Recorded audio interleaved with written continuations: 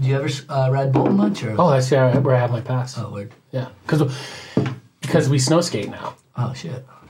Have you seen the new ones? No. I got one in my truck. I'll show you. I should have brought one over. We can drop it in the in post or grab it after or some shit. I can show it to you later. But it's like it's basically snowboarding without bindings. Yeah. And they allow it on the lift. Yeah. So it's. I feel like what happens if it? It's there's a leash? surf leash type thing on your belt. Is it hard? No, it's like power slides. So you're just like cruising down the hill, as long as it's not brick ice. Like you're just doing power slides, and it's like some of the guys, the young guys, can like get crazy with it. I feel kick flips and like hard flips and all that stuff. I feel like I stepped on one time and it didn't go well. Yeah, it's They can turn now. They got side cut.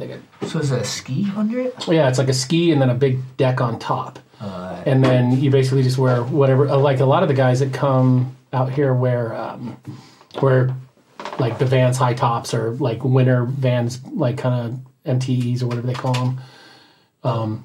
Just what you can wear a snowboard boot or whatever boot, a Sorel, and you just people are doing flip tricks. Oh yeah, yeah. And like in the park doing airs and stuff. Yeah.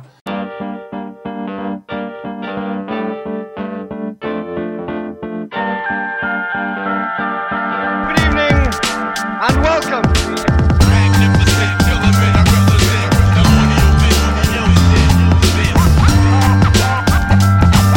Good evening and welcome. Hey, Golden Hour, episode 29. We got a one-of-a-kind guest, Seth Neary, my man. How you doing? Welcome. Yeah, buddy. Well, like you said when you walked in, you're one of the first people we thought of when we started this little show, podcast, any of that. Thanks. Pioneer of the scene. Yeah, I've been around for a minute. Yeah, no doubt. Beerlington, obviously, is kind of like the first thing that comes to mind, so we sparked there. Because, like, Shred the Rad was basically when I, like, moved to Vermont, which you're involved with as well. Yeah, good friends with Ethan back in the day. Haven't seen him in a long time, but he was old dirty Ethan, ripping. Amazing. Shout out Ethan and player. What up? Yeah. Hope you're doing well out in SF. And then like Teo too, did they make it together or was that like... I'm not sure. Yeah. I'm not sure how that one I just remember like Sean Carpenter carcass tossing down that double set at the courthouse. Yeah. I was there and they're like, are you okay? He's like, no. Just runs off. But yeah, so Shred the Rad was what, 9-ish? 98? Yeah, I feel like Shred the Rad came out right before Beerlington. Right before Beerlington. Which was what year? We were editing that in 98. So I wonder if Shred the Rad came out a little earlier that year or something. Yeah, because I was at the premiere for Shred the Rad, and then I feel like Beerlington must have been like either the same year or like the very It was very close. Yeah. It was very close. And that was kind of an interesting moment because, there was, I don't want to say there was like, it felt like two different groups of skaters. There was like, we were the older guys that were kind of, even in 98, we kind of felt still a little older. I mean, we were probably in our mid-late 20s. There were a lot of college kids in, like, Shred the Rad thing, I feel like. Yeah. I guess so. Yeah, I guess there were... Whereas Beerlington was very, like, local core. Yeah. But, I mean, I started filming in 94. And it was just, we didn't have a place to watch it really other than hooking up the RCAs to a TV to watch footage that we shot. What were you filming on? It was a high 8 camera. It was like, I think I still actually have the camera. It was a Nikon, just a basic high 8 camera and a screw-on picture. Screw-on, yeah. Screw-on wide-angle lens, and then shot with that for a couple of years and just stacking footage for no reason, just like there was no purpose. There was like no we're gonna make a video one day because we didn't have editing equipment. We didn't even know who would have editing equipment, and but I was always into cameras and I was always into filming. I was like the filmer of the crew. I mean, skating was first and then filming, and it was something I was excited to do for my friends. Like filmed a lot with Herb, Herb George, and Jay Rabine, Parker, A-Dog, all those guys, and roommates. Yeah. But well, naturally, when you have that much talent around you, you're like, oh, someone's got to be documenting this. It's kinda like how it went for me as well. Yeah. Yeah. I mean, I think one of the first things we worked on, and everything was editing in camera. Yeah. You just pull back and edit search type. Yeah. Yeah. First thing was made a sponsor me tape for Herb. And he was like really interested to try to get on stereo or something, and made this really cool, fun, creative video. And I'm not sure whatever came of it as far as like VHS tapes getting sent out to deluxe or anything, but it was something that we worked on. It was really fun. Yeah, it's more about the process than the result, right? Yeah. It's funny. Someone sent me a Thrasher article from way back. Mm-hmm. God, I don't even know what. You know what I'm referencing here? Yeah. And it's like about Burlington, Vermont. Yep. And like I know Herb was in it. Ray, yeah, Zach Conley had a big ollie. Zach was one of our roommates, and he had a. Was that JD Zach? No. He was just he was. I wouldn't say he was passing through, but he lives still in Vermont. I think he lives in the Northeast Kingdom now. But he was like this kid who was just like. He skated a lot different than we did. Like he was doing like popping high nollies and. Long nose grinds at the courthouse, and this is like mid 90s, probably 95, and he just had a really good style, and so he was part of our crew right away. But in that Thrasher article, like he had a big ollie at the UVM library stair gap, the one like around the corner. It's like I don't know, it's like maybe an 8 down and then a 3 or 2 the other way. Yeah, like if you're looking at the door, kind of like to the right. Yeah, it's in the corner type thing. Well, he cracked the thing over the whole, over the handrail and everything. So, and he and Raybine, I think, were like, as far as I knew, were the only ones that really sent it off that. Yeah. But he had a full page photo in that. Herb had a sequence. I had like a wall ride. Ethan had a grind. Yeah, it was cool. Was your wall ride at the dentist bank? No, mine I think was where was that? It was either at the top of Church Street. Okay. Church and Pearl, I think. I used to like that spot there. That's what I think that one was. Oh, like by the Masonic Temple and shit. Yeah, exactly. You got it in over there or what? No. My friend Gary Land shot those photos though. Right. Yeah. Sick. Yeah. No doubt. Well, like I said, a lot of my influence came from yourself and everyone who you're mentioning before, so respect and thank you. Yeah. Because I feel like, with the years that we put in as well, it wouldn't have been possible without the influence of all y'all. You know what I mean? Well, I will say that there were, people that came before us. There were actually a lot of locals that were really influential to a lot of us that didn't grow up here, which I think is a pretty interesting story in a time that.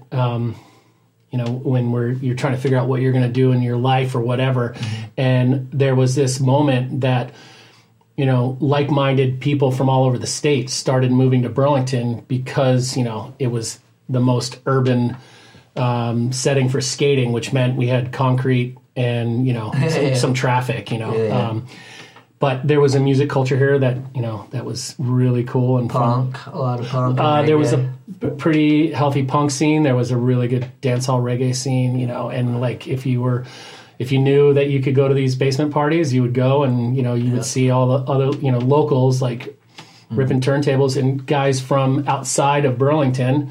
Myself, I came from Warren. Herb came from Essex. That's where you grew up before coming here, in Warren? Yep. And A-Dog came from St. Albans. Yeah. Darren Rice was in Virgins. The Razzo brothers were in Bennington. It was like this whole... Shout out Tino. There was this whole group of like-minded people that just wanted to come to Burlington to skate, I think, and then just get immersed into like the energy. The energy was great. Melting pot, so to speak. I actually ran into Tino at 3rd and Army in SF when I lived out there. Oh, yeah. It's probably like at least 10 years ago at this point. Kind of was like looking at me, and I was like, knew me a little bit, I was a little kid, but I was like, yo, Tino? He's like, yeah, why you look familiar? I was like, oh, Burlington, like Travis. He's like, oh, word. Yeah, that's sweet. Yeah. So let's go back a sec. Like, how did you get into the whole skate, snowboard, all that? Like, You know what I mean? Like, who put you on? Yeah, actually, it was probably, I think, I was trying to think about, like, exactly when I started. I think it was, like, 84, 85.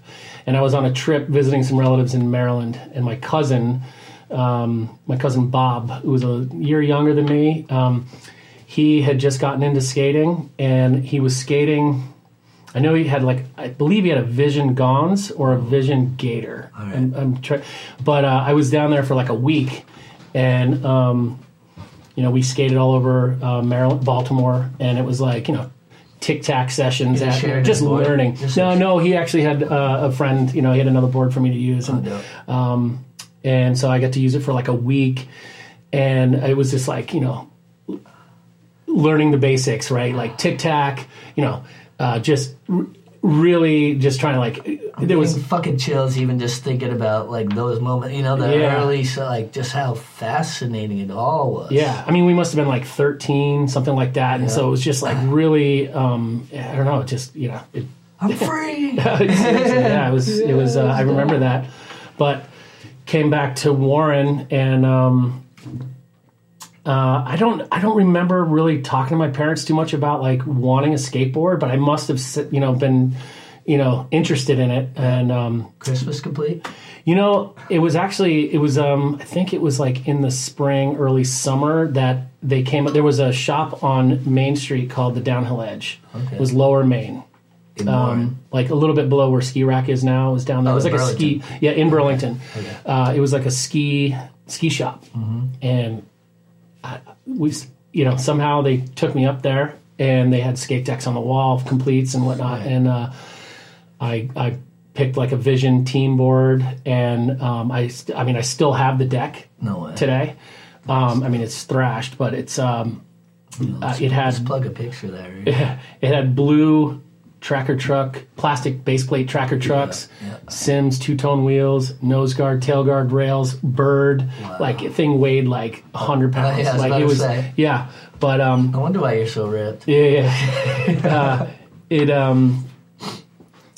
And I remember it was like $150 for years in 1984, 85. Was there anything else, anything that stayed the same price for all the years like skateboards just went up? I know. They're 60 now, but they were 50, decks were 49, forever. Yeah. Like since I was born. Yeah, and back then, like I think you bought a complete. Yeah. I don't think it was, and you got all those add-on accessories, but it was like, and I didn't know any different. You know, it's like, oh, I need rails. I don't know what for. I don't know what this bird thing is, but you know, I might have even had copers on it. Copers were like plastic guards that went on top of the truck. So when you were grinding a pool, it was like a plastic piece that went cluck right on top of the trucks, and it just made you grind better or faster or whatever. I never did that. I've never heard of a fucking coper. That's insane. Copers. Hey, something you got to cope with. Copers. I learn something new every day. Yeah. Well, so your first official board was like a good board, because you always hear the stories of people getting like, you know, the Bumbaclot ass setup or whatever, and they're like, and then I finally got the real board, so you went right to it. Yeah, but the the other challenge was I grew up on a dirt road. Okay. And it was it was a mile to concrete or asphalt, and that was the main road to get down to Warren Village, where we actually had a pretty decent like skate place. Like it was DIY type thing.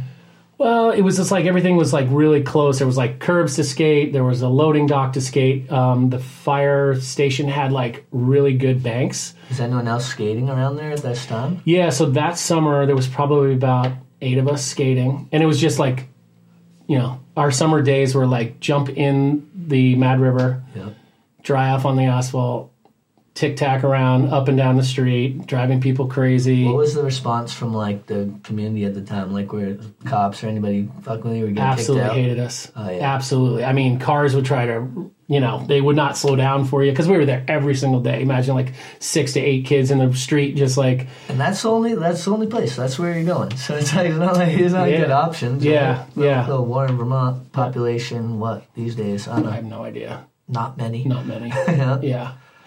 But yeah, skating there. I mean, it was like, like those summers were the best. And we had friends that would come in from other towns that were into skating, or other states that would come in, and we just became all of us became really good friends and had many summers. Skate park in Warren now. Shout out Jeff and Pierre Hall. Yeah. For putting that together. They've been building that for years. I actually saw them up at Bolton the other day. That was dope. A crazy story about that park. Because back then, we actually there were some parents that were into like trying to get us something to skate, get out of the streets of Warren. Yeah. And when you're pulling up to that park, and you come up that hill, and before you make the right turn to go down on like at dirt the school. drive, so right in that corner, set back in the woods, they actually brought an excavator up there in the woods. You can't see it from the road; you have to walk up to it. Yeah. And they dug out an entire. They were trying to make like a Del Mar pool for us. But they only got as far as, they literally dug out this huge hole in the ground. Just bureaucracy. And then and then nothing came of it. But it was like, we were all excited. We thought there was going to be a park there, like a pool. Old man Warren vetoed that shit or something. I don't know what happened. I just think because they did dig it. But then, but a lot of people don't know that history of it. Yeah. Crazy. No doubt. So we're going to bounce around because, that's what the fuck we do. It's in the space case. You were a professional snowboarder. Right, for years for Nitro is like European sponsor. Brand. Yep. I was just reading that you were a 3-time half-pipe world champion. Is that true? I won 3 I won a couple of contests. Yeah, don't be modest. Yeah. That's what's up. That was dope. So around what year was that? Because I feel like when I first met you, people would tell me like, "Oh, pro snowboard, all that," and I'm like, well, cool, but like I wasn't super into snowboarding at the time, and I'm like, I just know this is a dude who made Beerlington and shit. Yeah. But like you had this whole other life concurrently and prior as well. So. Yeah. I mean, I grew up in Warren. It's at Sugarbush, so we grew up skiing. My family was a ski bum family, which meant they arrived in Vermont in the '60s and never left, and wanted to raise a family on the hill. Could be worse. Right? No, it was Yeah, thank you, Mom and Dad. No, but they, let's see. Yeah, I was really into skiing. I was into free skiing and doing all that kind of stuff. You started skiing before snowboarding? Oh, yeah. I was skiing since I was 2, let's see, I guess when we were about like, this is actually interesting. This is like, I'm really proud of this story right here because it means a lot. But like when I was, I guess I was like, it must have been 16. And it was the second skate contest that happened in Burlington. It was actually at Letty Park. And there was every once in a while, the Slam Bam City Jam would come up. Okay. And Maddie had referenced that. Yeah. And the second one, and I would have to say it was, it was like from that era, it was probably the last one, but it was at Letty Park, and there were 2 shops in town. It was the Boarding House and the B-Side. Okay. And the Boarding House was owned by Andy and Jack Coughlin, and Andy was on the Burton Pro team. He was like a 6-time U.S. Open champion. It's going to be the beginning of Burton, right? He was from that area, down in the Manchester, Londonderry area. Okay. So he was part of the whole beginning, but he was on the early Burton team, and he and his brother opened up a shop on Center Street. There was Revolution Kitchen was there, and I think before that was like an Army Navy store. Next to the Planet and stuff. Yeah. So that was the Boarding House, and then up on North Winooski Street was the B-Side. Yeah. And we weren't from town. We were from Warren, so we didn't really know the dynamics between the 2 stores. They had beef? I mean, I don't know. Like, I think it was like whatever it was. It wasn't big. It was just... It was just naturally, just natural beef, whatever. But really, we weren't affiliated with either, and we were just skaters that were coming up here. You ever try to leverage them against each other? You're like, they told me 140. No, unfortunately, Boarding House ended up going out of business, or not, or they just moved on to go back to snowboarding or something like that. But they had this skate contest in Letty Park. That was a 2-part contest, right? Like Maddie was talking about? No, this was, Maddie's was really interesting, and I actually found newspaper articles recently on that. My friend Rose just shared like this whole article on, which was, I guess, the paper was created by Jane Sanders. Yeah. You know, she ran like the youth centers and started all that stuff. Well, they also was like a publication that had a ton of like the music scene here at that time and the skate scene. Kind of like 7 days before 7 days. Kind of, yeah. And it was like really fun to go through and read. And I was like, I saw that they had a contest. The ones that Maddie were talking about when they would go out to Richmond, and there was like a vert ramp out there. Well, that was happening when we were skating in Warren, but we had no idea that was happening over here, and we were so young. It's not like we could drive and go how would find you? things. There's no internet or anything. Yeah. You're not just going to turn to Richmond. Like, you know? Yeah. But to hear the guys that were skating that vert ramp, Fred Smith, I mean, he was pro for Alva. Scott Klum, he was so important to the snowboarding and skateboarding scene on the East Coast and the West Coast. He was like Morrow Snowboards designer, Sim Snowboards designer. I mean, just to hear those heavies back then that were at this event. In little Richmond. Yeah, and then, I know, right? And then they would move to Burlington to have a street contest. So that was... ones you were at? Well, yeah. So the ones that I participated in didn't have the vert component. It was just a street contest. And the first one that I was in was the top of the block of Church Street. Yeah.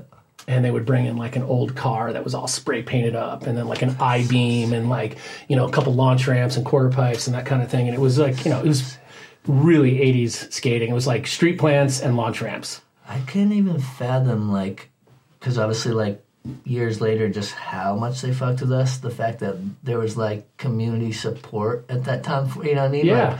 Because after that, it's like you even like put your boy down for a second. They're taking it. Yeah. There was definitely a long era of that for sure. But in the 80s, there obviously everything was different. Yeah.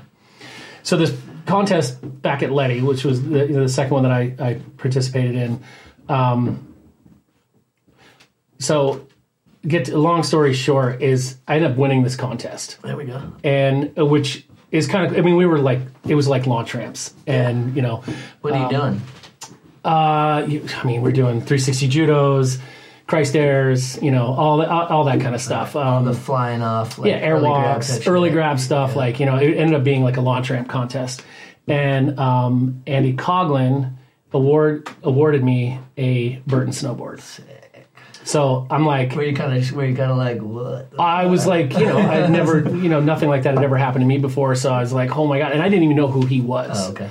And so I get this snowboard and I take it home because I'm a skier, and I put it on my wall as a trophy. I was like so proud of it. It's going on the wall. And it sat there for, you know, at least a season. That's hilarious. And then all my buddies that I grew up with in Warren started snowboarding. You pulled it off the wall. Yeah, but I was going to a ski racing academy. Like I was like, I was terrible. I was never going to be a ski racer. Yeah. And one day one of the coaches was like, hey, you know, let's take a break from skiing. Why don't you try something else? And I was like, all right, I'll try the snowboard. So like mounted it up, got some bindings, started up, and back then you had to get certified. So it was like you had to be able to turn left, right, and stop. And certified what? To be on the lift. Mm-hmm. Shit? Oh. Yeah, so they would give you like a certification. That's valid, honestly. That's valid. Well, back then, I guess they didn't know how it was going to end up for you, but that's how I started snowboarding, because Andy Coughlin. So you pulled it off the wall. I pulled it off the wall, and he pretty much jump started my snowboarding career. Hey, shout out to you, Andy Coughlin. Yeah, dog. Yeah. Right? So did it have bindings and everything, or you had to get that? I had to scrounge up some bindings. Yeah, but mow some lawns or some shit. It's funny you say that, because it was all about mowing lawns to get a skate deck or whatever it was. I mean, you're a little older, but I'm not so young that I didn't mow lawns. You know what I mean? Yeah, straight up. I'm from the meet me on the playground at recess era as well. Yeah. That's dope. So were you hooked instantly, or? It took a little while. I mean, there was like, the equipment was more challenging to ride, but the stoke was there. So you just like, you know, you wanted to be up there and all your friends are learning. And, you know, I look at it,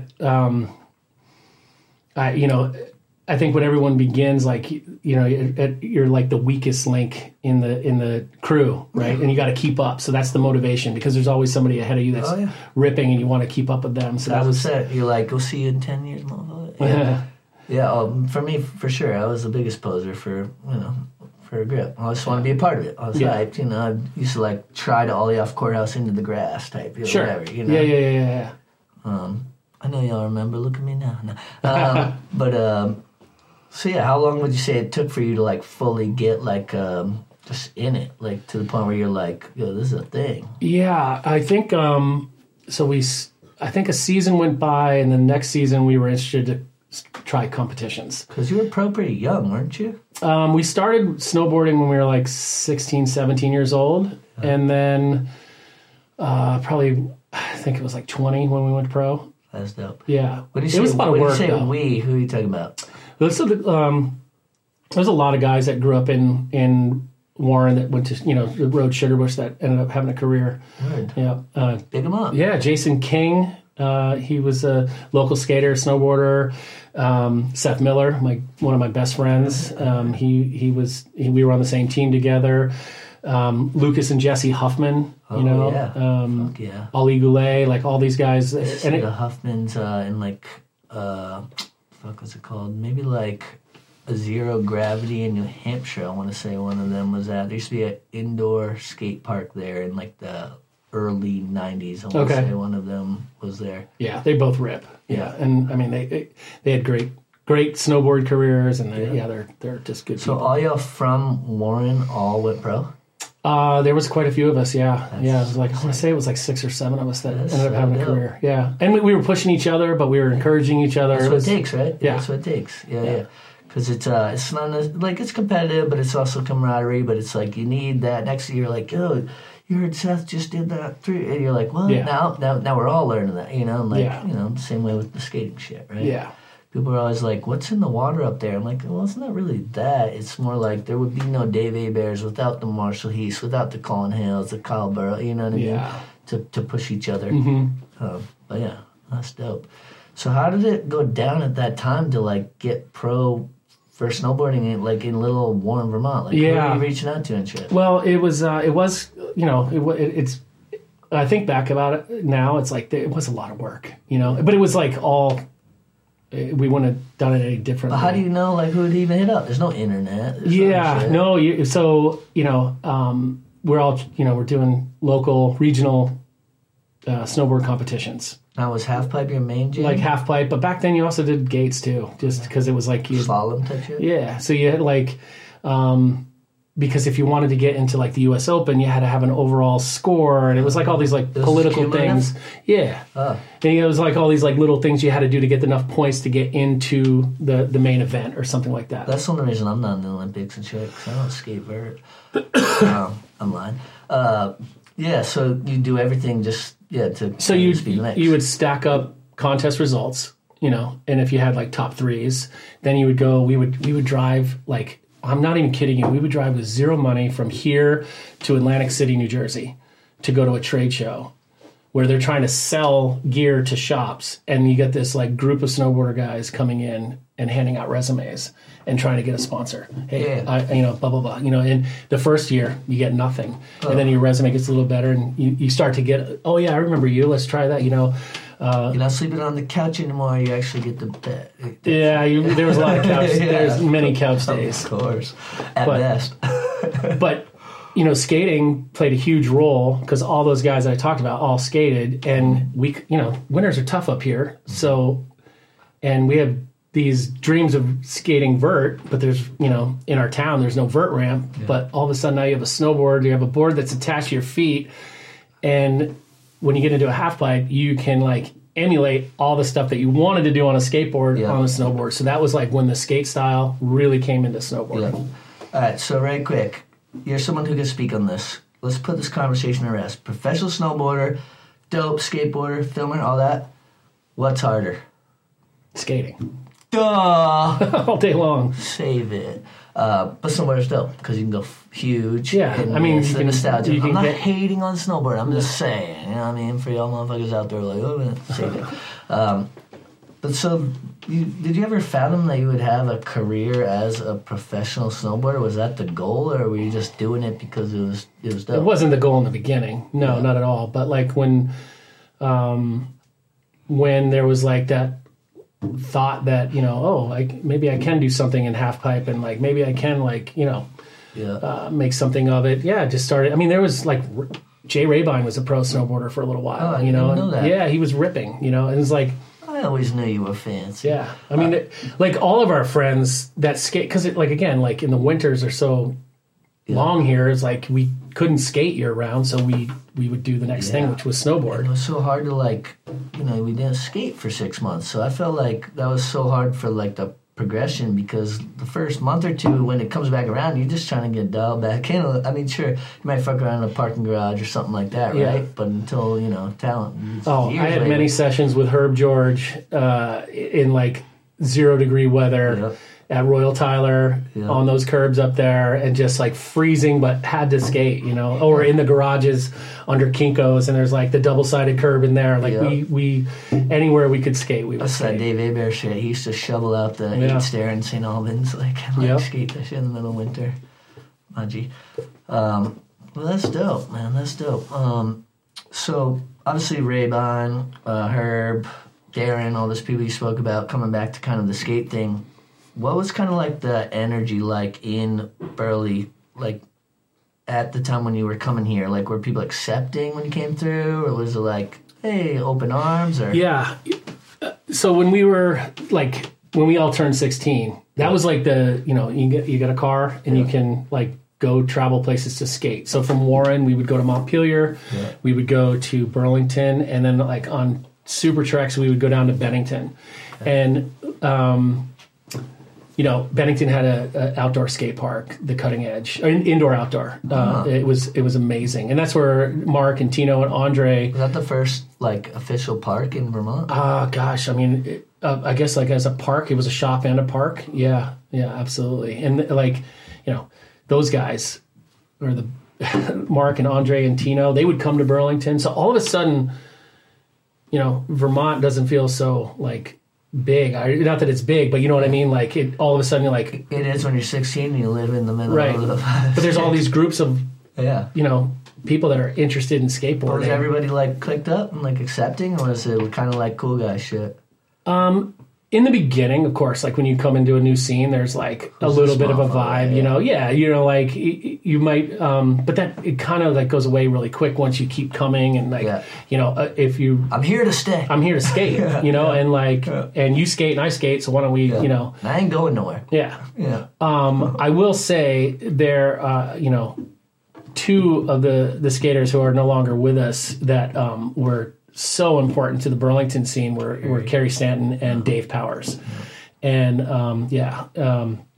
those guys, wow. To skate with those guys and was like...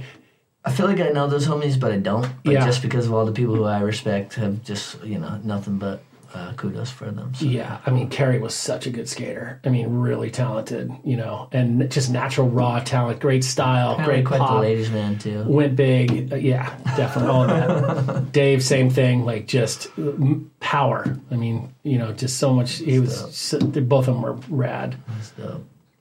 That's dope. Was Tino the first like pro skater in Vermont? I feel like he was definitely the first one I knew of.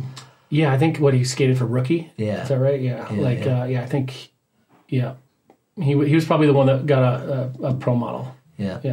So I feel like there's there's lots of people who are like, you're pro, but you're not pro till you have till you have a board. Yeah. Like we did a little trivia show, and one of the questions was, what year did Colin Hale go pro, or how old was he? And I believe he was like 29. Yeah, he was 29.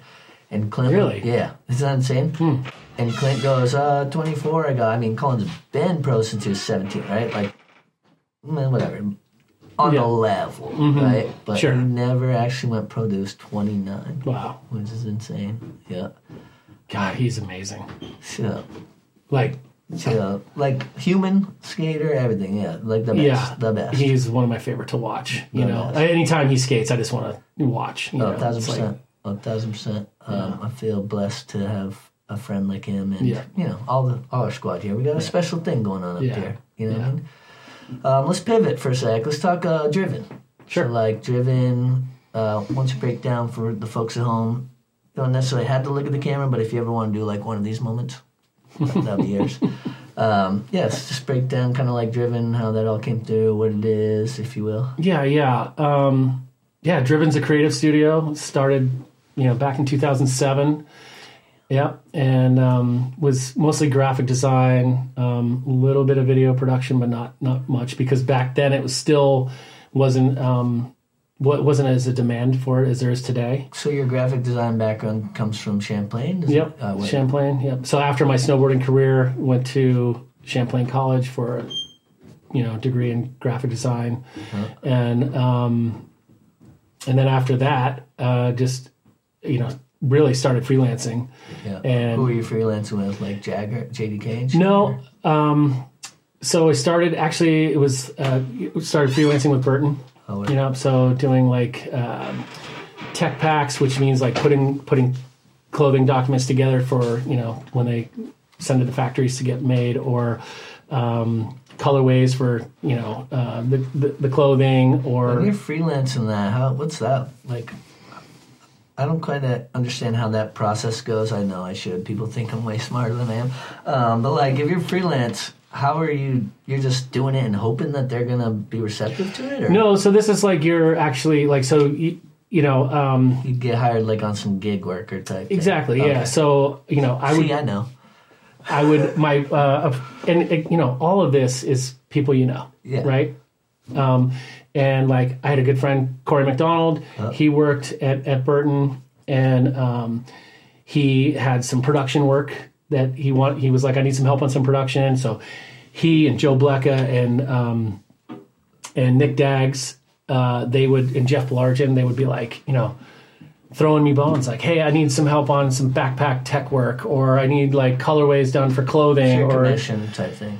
Not even commission. No, it's like an hourly rate thing. But I'm not working for the company. I'm working for myself. So you're charging an hourly rate, and you work 20 hours a week or 30 hours a week, and then you send them an invoice, and you get paid. And so it was little things like that. So and you were always like a go-getter, right? So like if they were like, oh, we need something, you're like, sure. Oh yeah, let me get it. Yeah. Because you're also in like the full, like the learning stages. You're in the tic-tac stages. And for like people at home and shit, like, get it. Like, if you're trying to get started in it, just like, yes, take these opportunities, grind on, because that's like, I've done some of that, whatever. But like, one of my regrets in life is times where I like thought my value was more, but in actuality, the value is in just doing it and being that dude that they can reach out, and other opportunities come from. Exactly. Which, later in life, you got to put yourself out there. Yeah, later in life, you learn that. It's not always about like right now. It's about forever. Yeah, I mean, I always like associate like what we do at Driven even now.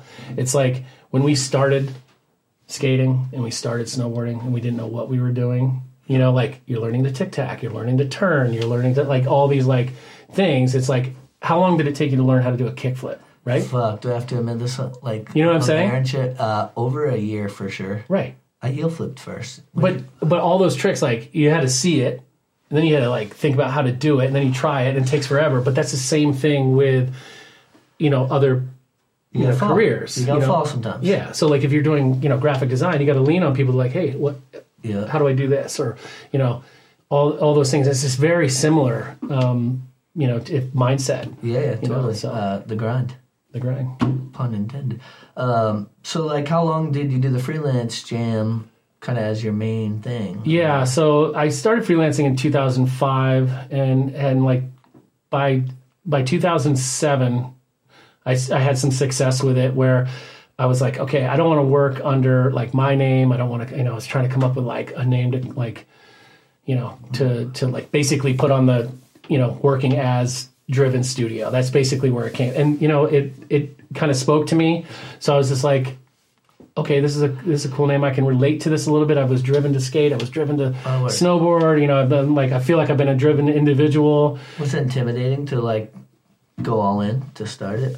Or do you just know like we're doing all this already? You just need to kind of like organize to be under your own umbrella type thing? Yeah, I was just like, I just wanted to work. I didn't want to work under my own name, really, like Neary Design or something like that. That didn't interest me. But when you're getting like the office space and like equipment and all that, like, it's a commitment. Oh yeah. I'm sure you. Whatever, to be honest, like I had no there was no business plan. There was no like, I want to freelance. I want to turn it into like this business. And then, 10 years down the road, I want to like have 23 employees. You were just freestyling. Yeah, I mean, a little bit. Yeah. It was like, okay, you get a lot of work. Oh, I need to hire somebody to help me out with this. There's plenty of work to do that. And then with the one of the big things that in 2007, I met my now business partner, Joe, and we met in a hallway in our office, and we had right away I could say we had similarities, and we both like snowboarding. He was a surfer, I'm a skater.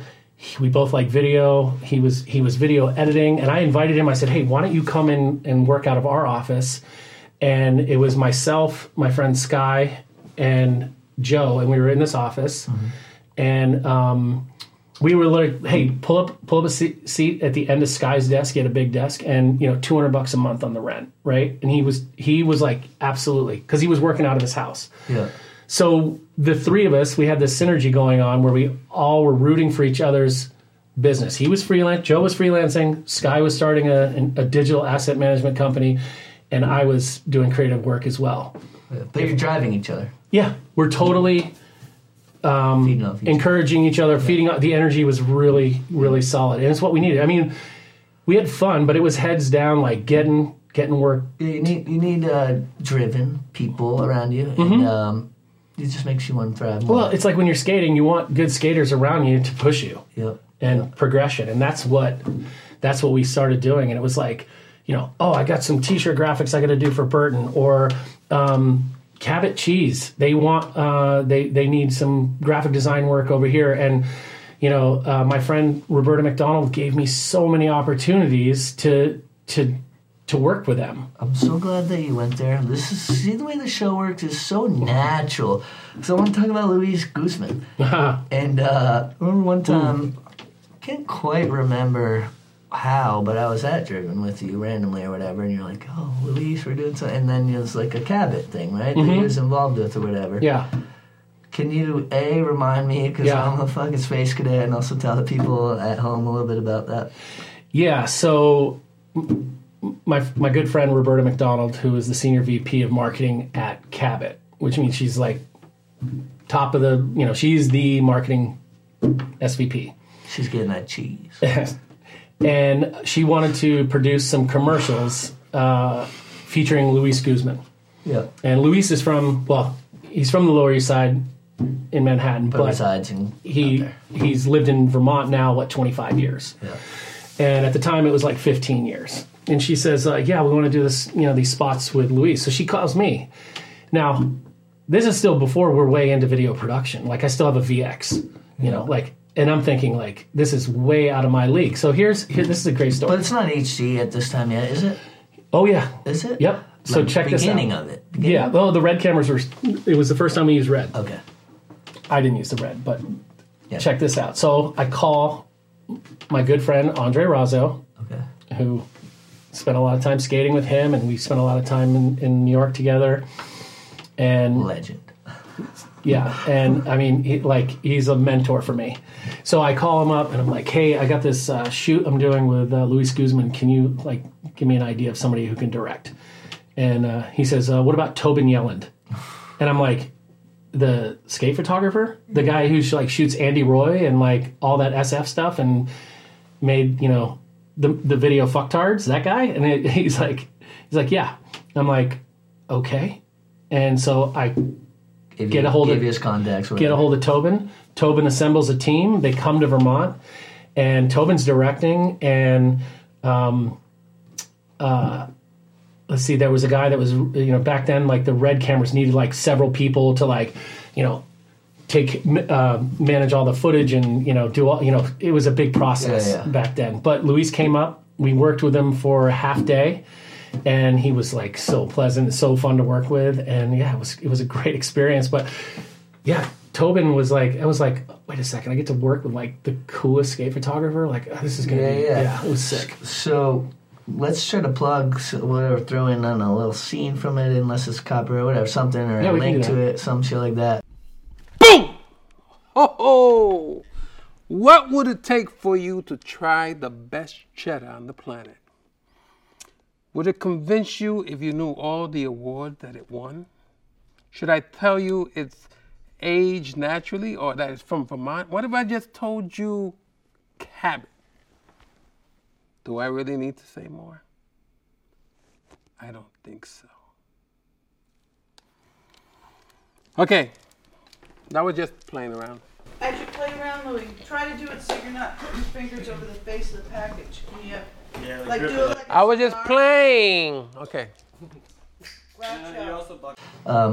I just always thought it was such a trip. You're like, yeah, Luis Good. I was like, what? The dude from Traffic? Yeah, like, the dude from Boogie Nights. Yeah, right. And I feel like I might be making this Carlito's up. Way, like Facts. all that. I feel like I was like, did he tell you a joke? Because remember in like Traffic, he's like, let me tell you a joke. Let me tell you a joke.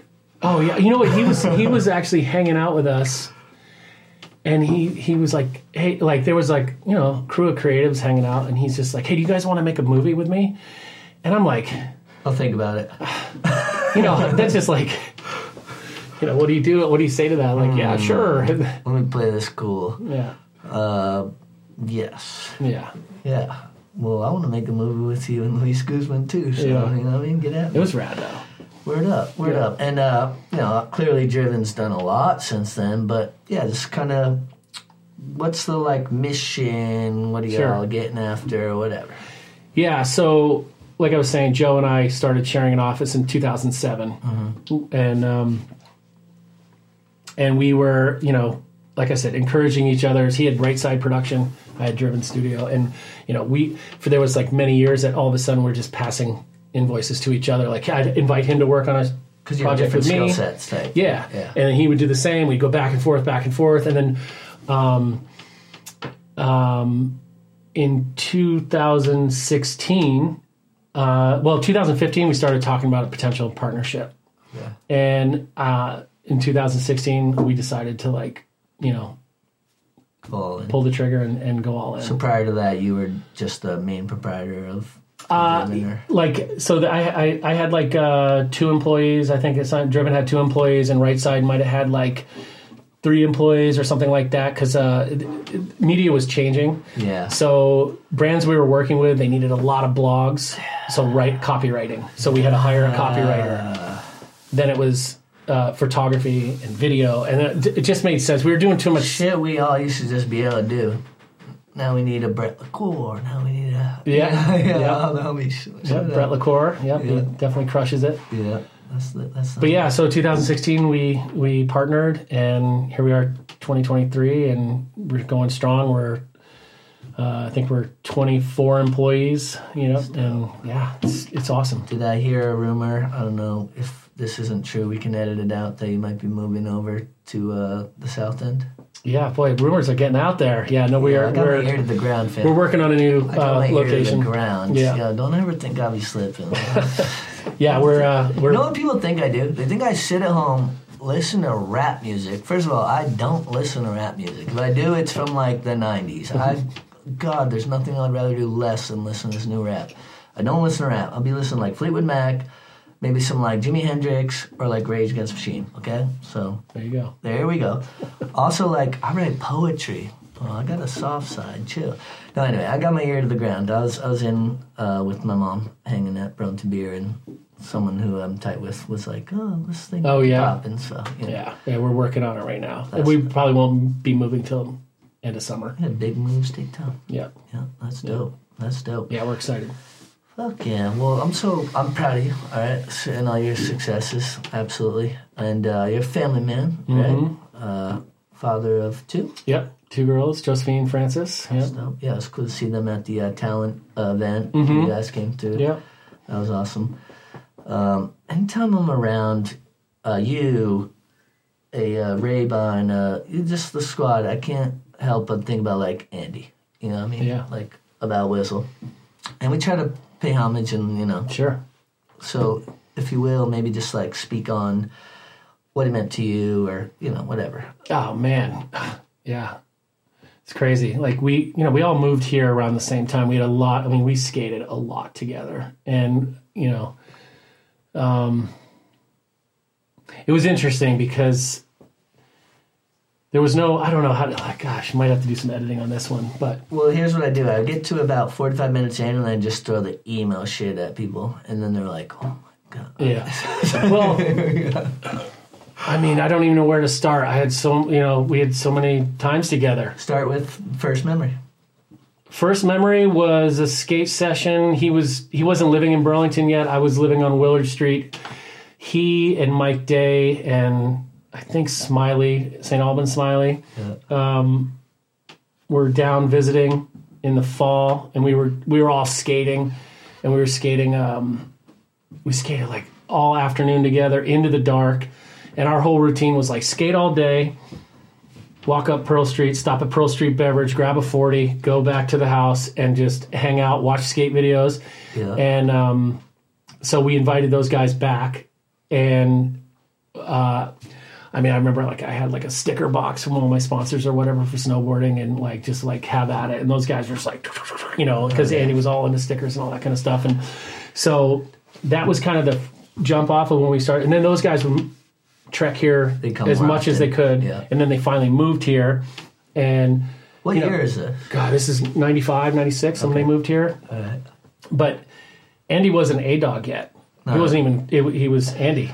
Well, so, like, when I met him, which is B-side Cherry days, 97, 98-ish, or whatever, people always talk about him being super, like, quiet, which, like, I guess he was, but, like, not if you, like, talk to him or say what up, you know what I mean? Like, he'd be chilling, but, like, he had plenty to say, but he wasn't about to, like, impose. Yeah, right? yeah, he was just a humble, nice guy, you know? And just taking it all in. Yeah, for real. But even before he worked at B-side, you know, he was really inspired by the DJ scene. So he's got the skate thing, snowboards when he can, and he was really inspired by the DJ thing with Flex. And too steezy at all of it. Yeah. I mean, he also, like we were talking about, like, he also, like, had to learn the basics from the beginning. And he was working at TJ Maxx. Yeah. And I don't even think he had a car. And he was, like, biking down. Yeah, Hannah said she grabbed him up, like, recruited him or something, Yeah. But what I'm saying is, like, he was, like, saving money, and he bought one turntable, you know, and then he had, like, the tape deck and the mixer. Actually, I don't even know if he had a mixer yet, but he's, like, playing vinyl, making mixtapes into his tape deck, and, you know, that was the beginning. I don't even think he had the second turntable yet, and it was a build. It was like he had to, you know, get the money to get the next turntable. It was just like a full grassroots build. So you were working on B-side when he came on board there, right? Yeah, he was already there before I started. Oh, he was? Yeah. Okay. Yeah. All right. Because, you know, when I started coming around, all y'all were there. Yeah. Packy, Lugo. Packy is so important to the Burlington skate scene. Honestly, the skate park is because all his hard work. That was him and his mom, yeah. Him and his mom, and going to City Hall. Gosh, now it's probably 30 plus years ago. I love walking by the brick on the Church brick, go skate Packy. Like, yeah. I mean, he was and he was young. You know, he was a lot younger than we were, and he was like so. And you know, it took 25 years to get a park. But probably about, if I had to guess, on a couple grand in fines and numerous boards taken. Yeah, it's a lot different today, right? Yeah, you're welcome. Little shits. No, but so yeah. Just in closing, or to wrap up the whole Andy experience, if you had to, like, talk about one way that he, like, touched you, and again, I'm being email, like, what just kind of, like, comes to mind? You know what I mean? Like, what's one thing that will always resonate with you about him? Which is obviously a loaded-ass question. Yeah, sure. I mean, the thing is, when you connect with a friend it could be daily, weekly, whatever, you know, he's always greeting you with a genuine smile, high five, what's up, you know, just... You know, he was always, like, he never, like, vibed to anybody. That was, like... Anybody. Yeah. Even people that didn't. Like, everyone felt the most important. Like, yeah. Not him, everyone. Even when, like, he was getting successful and all that, like... And he was just charismatic with everybody, you know? What a G. Yeah. What would Andy do? Next time you think about which way you're supposed to operate, ask yourself, what would Andy 100%. do? That's a good thought. We're blessed to have him. Blessed. So yeah, thinking back, like, about B-side times, and my good friend Hannah Dean, you might know who that is, wanted me to bring up a couple things.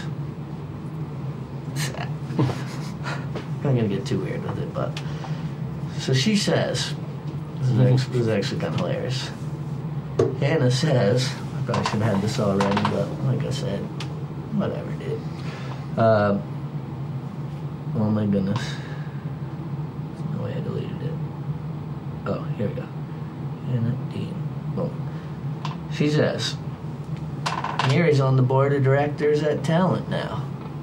Which I didn't even know. Yeah. Which is crazy. Yeah, I think it's been like a year. So that's dope. Mm-hmm. Thank you. Yeah. I mean, I don't know that that I do add much to it, but it's just to hear how, the nonprofit Talent Skate Park is operating and trying to support, Having people like you who are in the community who have been around for a while, I'm sure, brings, validity and credentials. Yeah, it's really to support talent and everything that Dave and Hannah have done for the community for almost 20 years, Yep, big up. You made the original Talent logo. I did, yeah. That was I was probably just getting finished with school, and Hannah and Dave asked me, and Dave had the idea. It was just I just made it, kind of put his idea on computer. So his idea, but you put it fruition. Yeah. Word. This is hilarious. Not this part. He's one of the most important people in my life, but this is my favorite part. He could sell a mustard popsicle to a woman in a white dress, she says. I'm like, all right, interesting. I guess what she's saying is you're a good salesman, huh? Well, you're like, what the fuck? Yeah, it was funny. Yeah, no, I was a hustler for sure. In terms of I worked at the B-side when she was at the B-side. But a mustard popsicle is like Anna. Yeah. What the fuck is a mustard popsicle? Yeah. Love you and shit. Anyway. I think she needs ketchup popsicle, but whatever. Yeah. Something messy to someone in the white. Exactly. There you go. It was B-side always had I don't know what you're getting paid $10 an hour. I don't even know what it was. You were getting 10? Something like that. Maybe. We gotta edit that part. Pretty sure the rest of that. I don't know what it was. Yeah. I can't remember, but it was like a commission piece on it or whatever. So if you sold snowboards or whatever, you can make an extra $500 a month or something like that. So I was always hustling, that's just being bang, bang, bang, whatever. It was just fun, something to do. You're upselling and shit, whatever. And the fact outselling. But the fact that you have credentials, did people know you when they came in? Were people ever do you feel like you could flex that at all? No. Really? No. I feel like you're being modest. Word. So let's talk about B-side for a second, sure. Right? Because that's the beginning for me when it comes to this whole skate culture, or whatever you want to call it. I feel like it was a family. I felt like you could just roll in and I don't know what the dynamic was necessarily with between y'all who were working there, right? But being a little kid and going in there, we'd be hyped, get off the bus at their school, roll in, see Lugo or Ada or Parker, or whoever, the homies up in there. And I just felt like it was a special spot. I think the skate shops, even all over the country, all over the world, in that time period, was the hub of the skate scene, right? So whether you were working there or whether you were out skating, you were going to go there to meet people because we didn't have phones. Watch a vid or something. You're going to watch a video because they had the VHS going, watching a video. But then you're also surrounded by all the product that you just love seeing or whatever it is. And so that was the hub, And so you would go and hang out there for half an hour. Till they made you go outside and try to kickflip. But you talk industry shit or whatever it was, or the party the night before or whatever it was. It's just check the thrasher. Exactly. Yeah. And get the new 411. Go back to the crib and watch the new video or whatever it was. I mean, the routine was get up, go, get something to eat, stop by the B-side. Jay or Andy were opening the door, maybe, and then crew would start hanging out. And then it'd be okay, let's go skate the church. Let's go skate the courthouse. Down the hill. Take the shuttle up to UVM. Go skate there. Bomb the hill. Come back, and that's the good old days. That was the routine. But it even you're saying Cherry Street, but before that it was on Main Street, and before that it was on North Winooski, when it was a hole in the wall on North Winooski. And the one cool story from that was really important video that came out was 8th Street Shackle Me Not. I think it was like 89. Of course, yeah. And somehow, I still don't understand how they got him here, but they brought 3 of the 8th Street team guys here. It was Eddie Elgato Elguera, who was the vert pool skater, Mike Carroll, and Brian Lottie. What? And came to Burlington, Vermont. So, and I don't know if you know this, but UVM had a vert ramp. So what's he talked about how he thought that was the case?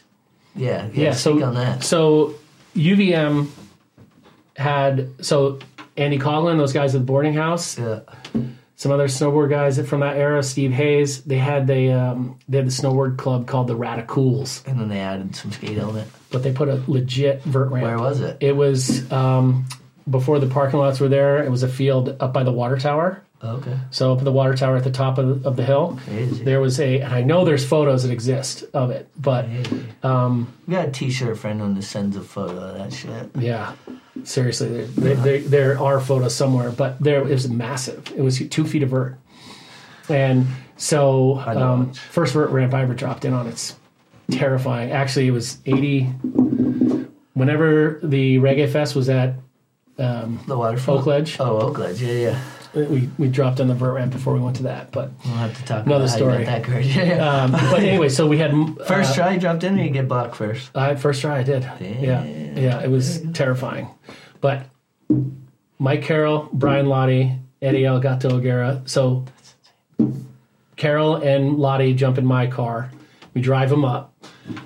Elgato's there. He's skating. He's doing all his he was like the trick is named after him, Elgarials and all that kind of stuff. Lottie and Carol weren't vert skaters, but he's telling them like, "Hey, show them some of the new flat ground tricks," which we really hadn't really seen before. Yeah, they're doing it for the first time. 360 flips. Yeah. Like we're like, what? So there's like a whole crowd of people around just watching this like demo on the flat of the vert ramp. I don't know if you know how shook I am right now. Mike Carroll's been like my favorite skater forever. And the fact that he was ever in Burlington. Yeah. 8th Street. That's dope. Yeah. We were tripping because we watched that video. Even though he didn't have a huge part in that video, there's definitely... He was a young buck on the come up. And yeah. But we knew who he was. Brian Lottie was amazing. Yeah. And so those guys skated. Lottie's skate shop, is that still a thing? I don't know. I know he's like a fine art painter now. Like something he does. Like his paintings are pretty amazing. Yeah. I mean, you can't be fucking jumping down shit forever. Yeah. You know, as you know. Mm-hmm. As you know. Well, shit, we didn't keep it for too long because we wanted to come back again. We're just scratching the surface. But like I said, we're so happy to have you come through. Can you maybe just speak to some of the people who are aspiring, to have, whether it be like careers in like a snowboard, skateboard realm, or even like just starting their own business and like kind of just like a piece of advice, if you will, of like some, words of encouragement, a little data boy for them kind of thing. Yeah, I don't know. I think you just got to find something that you're really into and study it, like absorb it, just like immerse yourself completely into whatever it is you're into, like skating for us, been skating since I was 13. Yeah. And, I still look at it every single day. I still read about it. I got Thrasher, not lucrative. But still, make best friends in life out of it. Yeah. I would never change a thing.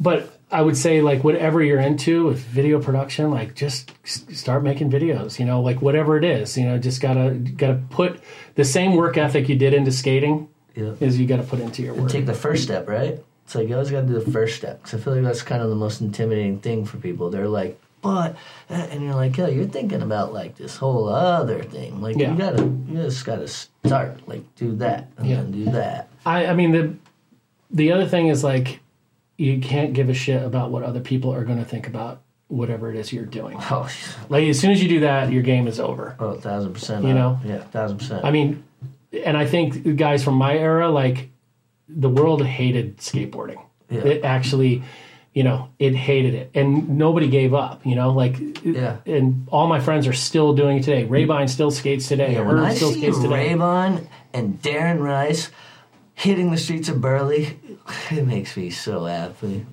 Yeah, Darren's amazing. They both are. I mean, Raybon. 1,000%. Yeah, straight legends. Mm-hmm. And it's funny because we were talking off camera before about like, you know, like I'm 40, whatever, and how we go through like I'm kind of in this like bitter-ish age of like, I don't know, like I feel like we paid a lot of dues, we worked hard, I want to see the next younger generation, but I feel like everyone goes through that, and it's not like I want everyone to thrive, like I want these younger bucks to do it, but I also want people to realize like the pioneers before you and what they did, and like you didn't invent the wheel. You know what I mean? And I feel like that's one thing that why we thrived. Like, you know, the Kyles, you know, like the homies, why we thrived is because we really like wanted to add to what y'all had laid down. Mm. You know what I mean? We weren't just trying to like just think it owed us anything. You know what I mean? Mm-hmm. It's like you guys had paid the dues. Like you built this foundation and all that, and like we want to make y'all proud. You know what I mean? Oh, like, I think your crew, that whole. I'm not saying like it's a separate crew so much, but like, you know, seeing what Abear did with skating, seeing what Marshall did, you know, Colin, and today Cookie and Jordan. I mean, like watching those guys, it's like we're proud that they're from Vermont and they, you know, put it on the map. You know what I mean? Like for real, like and that's I feel like awesome. The reason why that was able to happen is embracing the people who were the foundation, the pioneers of that, and wanting to add to it as opposed to acting like it owes you something or because you're getting the clicks and the likes from your buddy. You know what I mean? Like, do whatever you want with anything. Like, who the fuck am I? You know what I mean?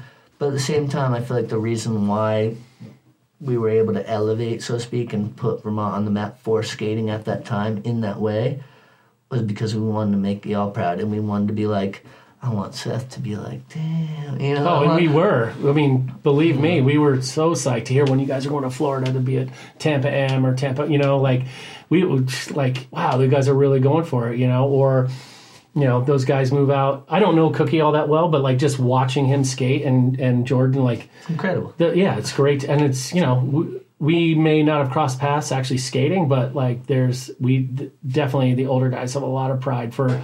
You know, absolutely. Yeah, 100%. Yeah. And it goes both ways, you know what I mean? That mutual respect. So, you know, I guess what I'm getting at is just like I encourage people to take advantage of the opportunities to meet the OGs, respect that, you know, ask about these days. And that's kind of like why we do this show is like, yo, I wasn't skating in 88. You kidding me? I was 5. I was doing He-Man and shit. Sure. Like, whatever. Like, you know what I mean? So our best resource is each other, you know? And, each one teach one, I believe, is a Fish song or something. But anyway, I wouldn't know. Yeah, me neither. I'm more of a, like I said, Fleetwood Mac fan. Yeah. Well, shit. Was there anyone that you would like to give any shout-outs to specifically before we do a wrap-up here? This is always the part where everyone's like, damn it, I'm always going for it. Oh, I got to say, I really enjoyed the Rep Man show, and I definitely, and the Matty L show. That was... Yeah, lock skates. Yeah, that was fun. Those are very special people. Yeah, we're blessed, man. We're blessed. Yeah, man. You know what I mean? We live in a place where people give a shit about each other. Yeah, and, I mean, it is a good scene here. You know, we've got a good, healthy skate scene still. We got, you know, good music scene. Yeah. You know, I want to see people fixing spots. Doing new tricks. I'd like to see more people skating street. Yeah, come on. Yeah, go hit the park for a sec, warm up, and then get out there, player.